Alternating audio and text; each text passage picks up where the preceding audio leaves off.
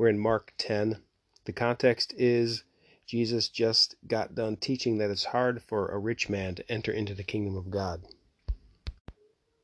And Peter began to say unto Jesus, Behold, we have left all things, and have followed thee. Jesus answering said, Amen, I say to you, there is no man who has left house, or brethren, or sisters, or father, or mother, or children, or lands, for my sake and for the gospel, who shall not receive 100 times as much, now, in this time, houses, and brethren, and sisters, and mothers, and children, and lands, with persecutions, and in the world to come. But many that are first shall be last, and the last first. St. Bede has a commentary on this passage. I'm going to read it. St. Bede says, This means that all who have despised temporal things for the sake of the kingdom of heaven, through undoubting faith, they taste the joy of the same kingdom in this life, which is full of persecutions. In that last verse that says, But many that are first shall be last, and the last first,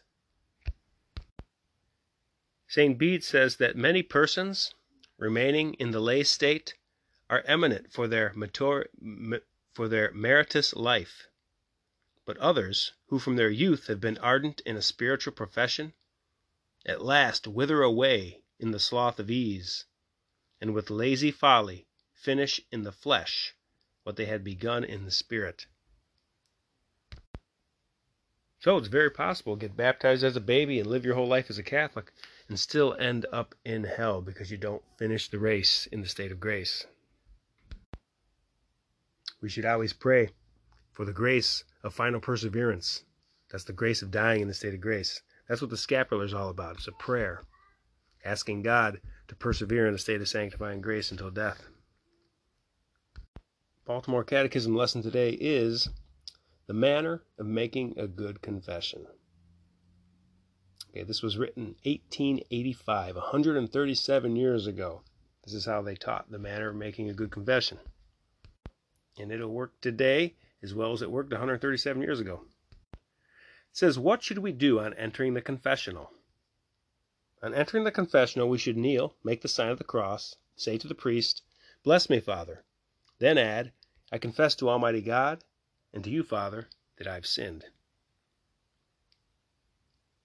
The first things we should tell the priest in confession are the time of our last confession, and whether we said the penance and went to Holy Communion.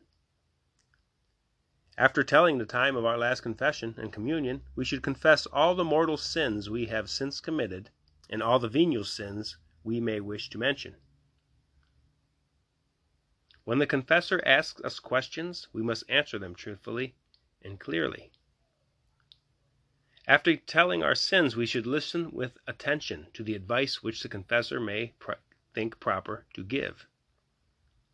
We should end our confession by saying, I also accuse myself of all the sins of my past life, telling if we choose one or several of our past sins.